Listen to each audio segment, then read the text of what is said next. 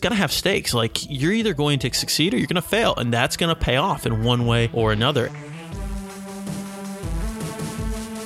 Hey everybody, and welcome to the show. Today we're starting a brand new podcast series focused on building resilience. We'll be talking about why resilience is important, how to become more resilient, and talking to some of the most impressive and resilient people on earth. If you want to live a more interesting life by challenging yourself to do the impossible, you're in the right place. Let's get started. Hey everybody, thanks for listening. This podcast is brand new. So while we'll be studying over the next 8 weeks this topic of resilience, today I kind of wanted to take the time to dive in to why. The big reason why this is important and the reason why we should even bother talking about this. The world is kind of getting more fast-paced. I feel like every single blog you see is something that says like, here's 5 quick reasons to do XYZ, or 10 life hacks to help you do X better. And people are always looking for simpler, easier, faster ways to do things. And I don't actually think that's going to change anytime soon. I think people are pretty naturally hardwired into pursuing something that's faster, easier, simpler, or just more comfortable. But one thing that I've realized is that while that's good in a lot of different areas, I think sometimes the most important things you can do are difficult, hard, impossible things. And I don't think you're going to find the answer from life hacking your way to it. I don't think that's going to cut it.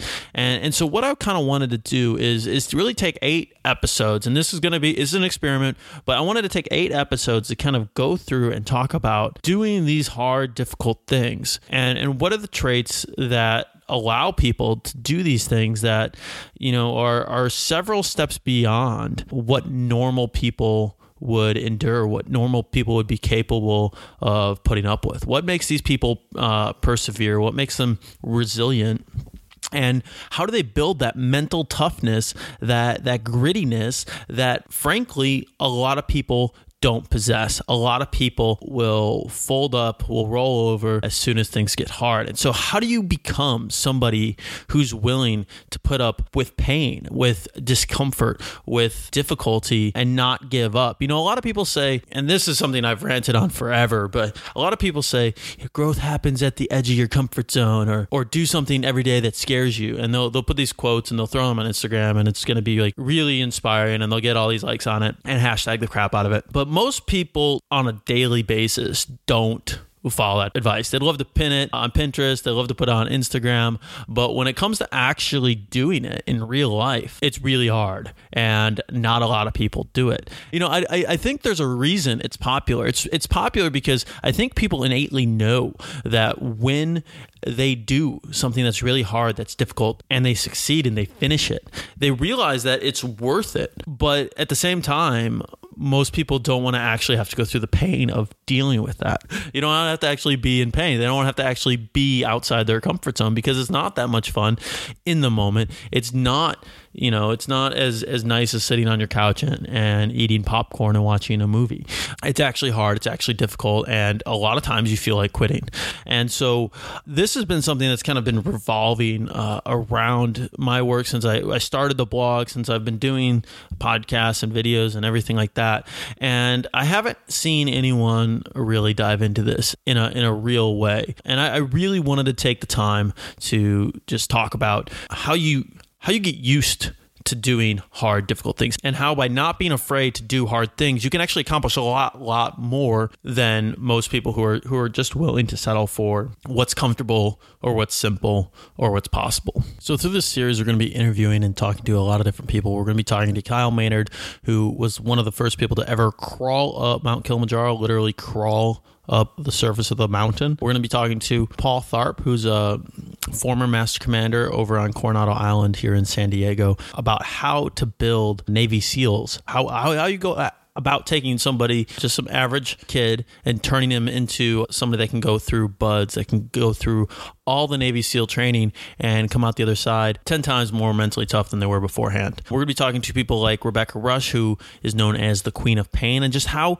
she goes about enduring some of these. She seeks them out, these endurance activities, these painful activities, and how you not only can get through them and survive them, but you can actually thrive on them and actually get stronger each and every time. I'm also going to be sharing a couple stories of a lot of lesser known people and a few really just kind of cool stories that have popped up from people who decided that they're going to do one small difficult thing, and they're just going to continue and keep at it and not give up. And I'm going to be sharing some of their stories with you, and it's really, really inspiring when you start looking at what some of these people have accomplished and what they accomplished it with. Hopefully it will give you a new perspective on becoming resilient, becoming comfortable with the uncomfortable, and being able to do more by doing difficult things. And before we get started in all of this, I kind of want to put out a disclaimer that I do not think that you should only do incredibly difficult, joyless, non-fun activities.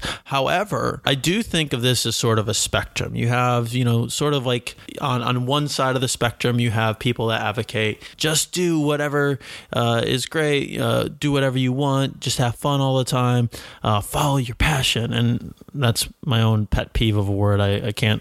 We'll get into that another time, but there's that aspect, and that has been really, really loud in the last few years. I think if you look at the Google Trends on follow your passion, it's spiked up since the mid 90s, and it's just at the top of, it's all anybody can say. But what I think is, and I'm not against it. I don't think you just do stuff you hate, but I think there's a spectrum. And I think the other side of the spectrum is look at these big, challenging, daunting activities. Look at these big, impossible challenges out there. So I'm curious in exploring what happens when you decide to really push towards the other side of the spectrum, the challenging side of the spectrum, where it's not necessarily a short-term happiness spike in the chart, if you will, but it's sort of a long-term slow burn gain. And what happens if you kind of push closer to that side? Analogy again. Let's see how you guys like my analogies, because I can come up with them off the top of my head. I don't always know how great they are. So on one side, you have this follow your passion, do what you love, Steve Jobs like perspective, and that's pretty quick. When you're doing something you love, it's really fun in the immediate term. It's sort of kind of like cotton candy. It's great. It tastes delicious, but it's a little bit fluffy. There's a whole lot of air in it, and it's not a lot of substance. It's okay if you have it once in a while when you're at a baseball game, or you're at a carnival or a fair. But if your diet consists of that, you're probably living an 8-year-old's dream, and it's fantastic and it's delicious, but it's not really giving you much nutrition. It's not really giving you much substance to work with.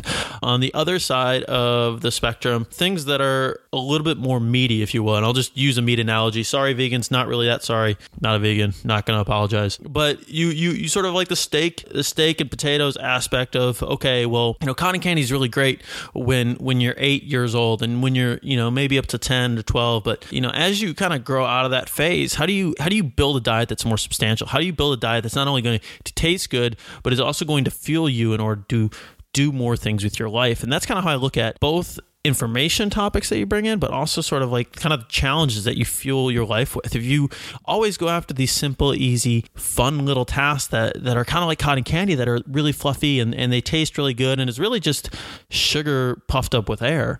If you go after those challenges, what type of person does that turn you into? And if you do that in real life, you'll probably turn out to be a type 2 diabetic. But if you decide to take a longer term approach and really dive into these, more challenging, more complex, more interesting, big challenges, what type of person does that turn you into? And that's what I'm curious about. That's what I'm really wanting to explore here. And I think we've got a really good lineup to kind of help to dive into that. And so again, I'm not saying that you only have to do long-term steak and potatoes type of challenges, but the goal is to kind of move that conversation a little bit more in that direction and to kind of push people back to the idea of what does it look like if you sit down and actually challenge yourself in a real, meaningful way that has stakes. But before we get any farther, I want to actually sit down and define what these these impossible challenges look like, because depending on who you are and what you're interested in and your own skill levels, these are always going to look different for every single person. Like, it's never going to look the same for anyone. When I first started my blog, the first difficult, challenging thing I had on my list was indoor triathlon. And to me, that was scary. That was an impossible goal because I had no idea if I could actually do it or not. I remember actually getting into the pool indoors at Lifetime Fitness and being terrified about whether or not I could actually do the race. And it was like it was a 10-minute swim, a 30-minute bike, and then a 20-minute run. And I was not sure if I could do it. And so to me, 5 years ago, that was something that had some substance to it. I might have been unjustly worried about it, but it was something that was challenging to me. It was something that was scary, and it definitely pushed me to do something different. It definitely pushed me past my limits. Now, the person that I am today, that's not very much of anything, and I kind of laugh at who I was and how scared I was of actually doing the race. But the fact remains that, to me, at that point in time, if I would have never taken that step, I would have never gotten to where I am. And so that's why today I want to take the time to define what it is and kind of help you define that on your own for you personally about what an impossible challenge looks like and how that might differ for individual people. And I've got 4 main criteria I've written down, and I might have a few more depending on if I feel like ad-libbing anything here, but there's 4 main criteria that I have, and they're all variations of the same thing, but they're all good questions that you can serve as metrics for whether or not this thing is big enough to really challenge you, to really push you past your limits and kind of take you to the next level of whatever it is that you want to be. And the first criteria is it's something that scares you. And this is a pretty quick one. Like I remember specifically, like I said, with that first race I ever did, I was so terrified of it. And as I kind of took the next step for each additional race I did, I got a little bit more scared. And even now, even setting up this podcast, doing this series that I haven't done anything like this before, I'm a little bit worried. What if it fails? What if it's not received as well as we want? The answer is unknown. And so it's a little bit scary. And so if you're doing something that scares you, that's a pretty good sign that you're on the right path, that you're on the path to something challenging, something that's worthwhile, something that's probably worth doing. Even if you don't succeed at it, it's worth doing because that step's going to take you to the next level. The second criteria is that it has stakes. In other words, there's something at stake with what you do. If you succeed, there's some sort of major payoff that happens. And if you fail, then you actually have something to lose. A lot of times people try to take challenges on, but there's no real stakes if they fail. And that's not really a big challenge. If you take on a challenge and you kind of, worst case scenarios, you end up exactly where you are, it's by definition not something outside of your comfort zone. You're basically ending up exactly where you are. And so one of the qualities of these impossible challenges is that it's going to have stakes. Like you're either going to succeed or you're going to fail, and that's going to pay off in one way or another. And you're going to have to realize that, and it might be a little bit painful if it doesn't come to fruition. Now, this third part's kind of tied with that. And the big thing about impossible challenges is that you can actually fail in them. There should be a little bit of gap between what you're currently able to do and what you're aiming to do. If there's no gap, there's no room for growth. So I actually have like a diagram on the website that you can see about this. But as much as I hate it, the platitudes about growth begins at the end of your comfort zone, there's a very real concept of that. If there's like this certain radius of a circle is your comfort zone, and you want to get beyond it, you have to set kind of your sights beyond whatever it is you've currently done. And typically that means doing something you've never done before, which means if you haven't done it before, there's a good possibility of failure. If you set a goal and you can't really fail, then it's not really a goal. You should be doing it already. But if you set a goal that's sufficiently difficult enough, there should be the very real possibility that you could fail and that it won't go exactly as you want. And that's difficult, and that plays into the other things where it scares you and it has stakes.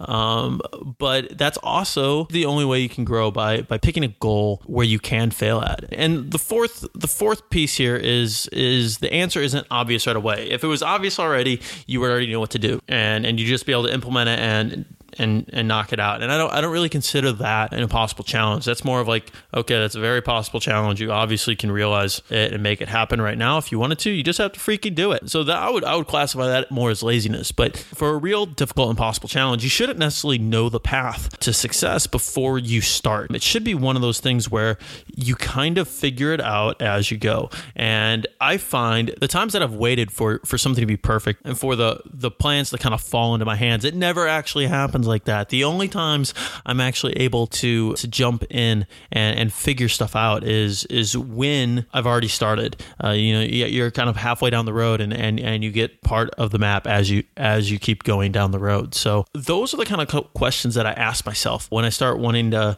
figure out something that's challenging for me, to something that it scares me, it has stakes, it allows me the opportunity for failure, and the answer isn't always obvious. And when I hit those 4 criteria, I'm usually not in a super excited position. I'm like, hey, maybe I should not do that because that sounds like it might be difficult. But those situations, when you sit down and you take the time to kind of ask yourself those questions and look at challenges that have that criteria, how do you become a person that not only says, okay, I see what the stakes are. I see all those criteria, and I'm still going to jump into this opportunity or this challenge one way or another. But how do you become a person that doesn't just reluctantly back into it, but dives in head first? And what happens over time, I think, as you do this more and more and more, it gets easier. It doesn't ever get easy. I would say it gets easier, but you get better at it and you get stronger, and the stakes get bigger, the game gets bigger, and the cost of failure actually grows quite a bit too. You get better at picking yourself back up and recovering from the times where you screw up. The better you get at trying some of these impossible challenges, the more you'll actually fail, but you'll also start realizing how to pick yourself up from failure quicker and be able to do it on a regular basis. And so that's the goal of the series. We're going to give you some real life examples of people who do some crazy, amazing, impossible things.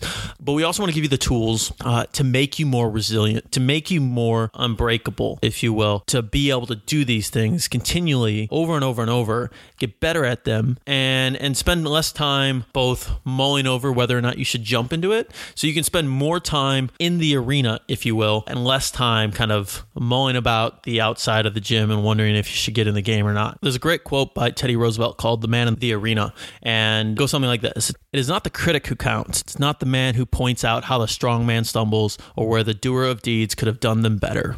The credit belongs to the man who is actually in the arena, whose face is marred by dust, sweat, and blood, who strives valiantly, who errs, who comes short again and again, because there's no effort without error and shortcoming, but who does actually strive to do the deeds, who knows great enthusiasms and great devotions, who spends himself in a worthy cause, who at the best knows in the end the triumph of high achievement, and who at the worst, if he fails, at least fails while daring greatly, so that his place shall never be with those cold and timid souls who neither know victory nor defeat." So the goal at the end of this series is to help you become somebody who's in the arena more, to be someone that is willing to take on those big and possible challenges, even if your face is marred by dust, sweat, or blood. Hopefully not blood, but if it comes to it, deal with it. I want to be able to help you guys become those people that can not only continually take on these challenges, but become more resilient in doing it. So you don't become like the rest of the world, or as Teddy Roosevelt puts it, those cold and timid souls who neither know victory nor defeat. So that's what's coming up. Next week, we've got a great interview with Kyle Maynard. I'm really excited to have him on. You guys are going to be blown away by his story. So that is coming up next week, and you guys are going to love it. Thanks for listening to this episode, guys. I know it's a brand new one, and I'm really excited to hear your thoughts and your feedback on it. And I will see you next week. And until then, get in the arena. Get your face dusty, sweaty, and bloody. And don't be afraid to take on a big, impossible challenge this week.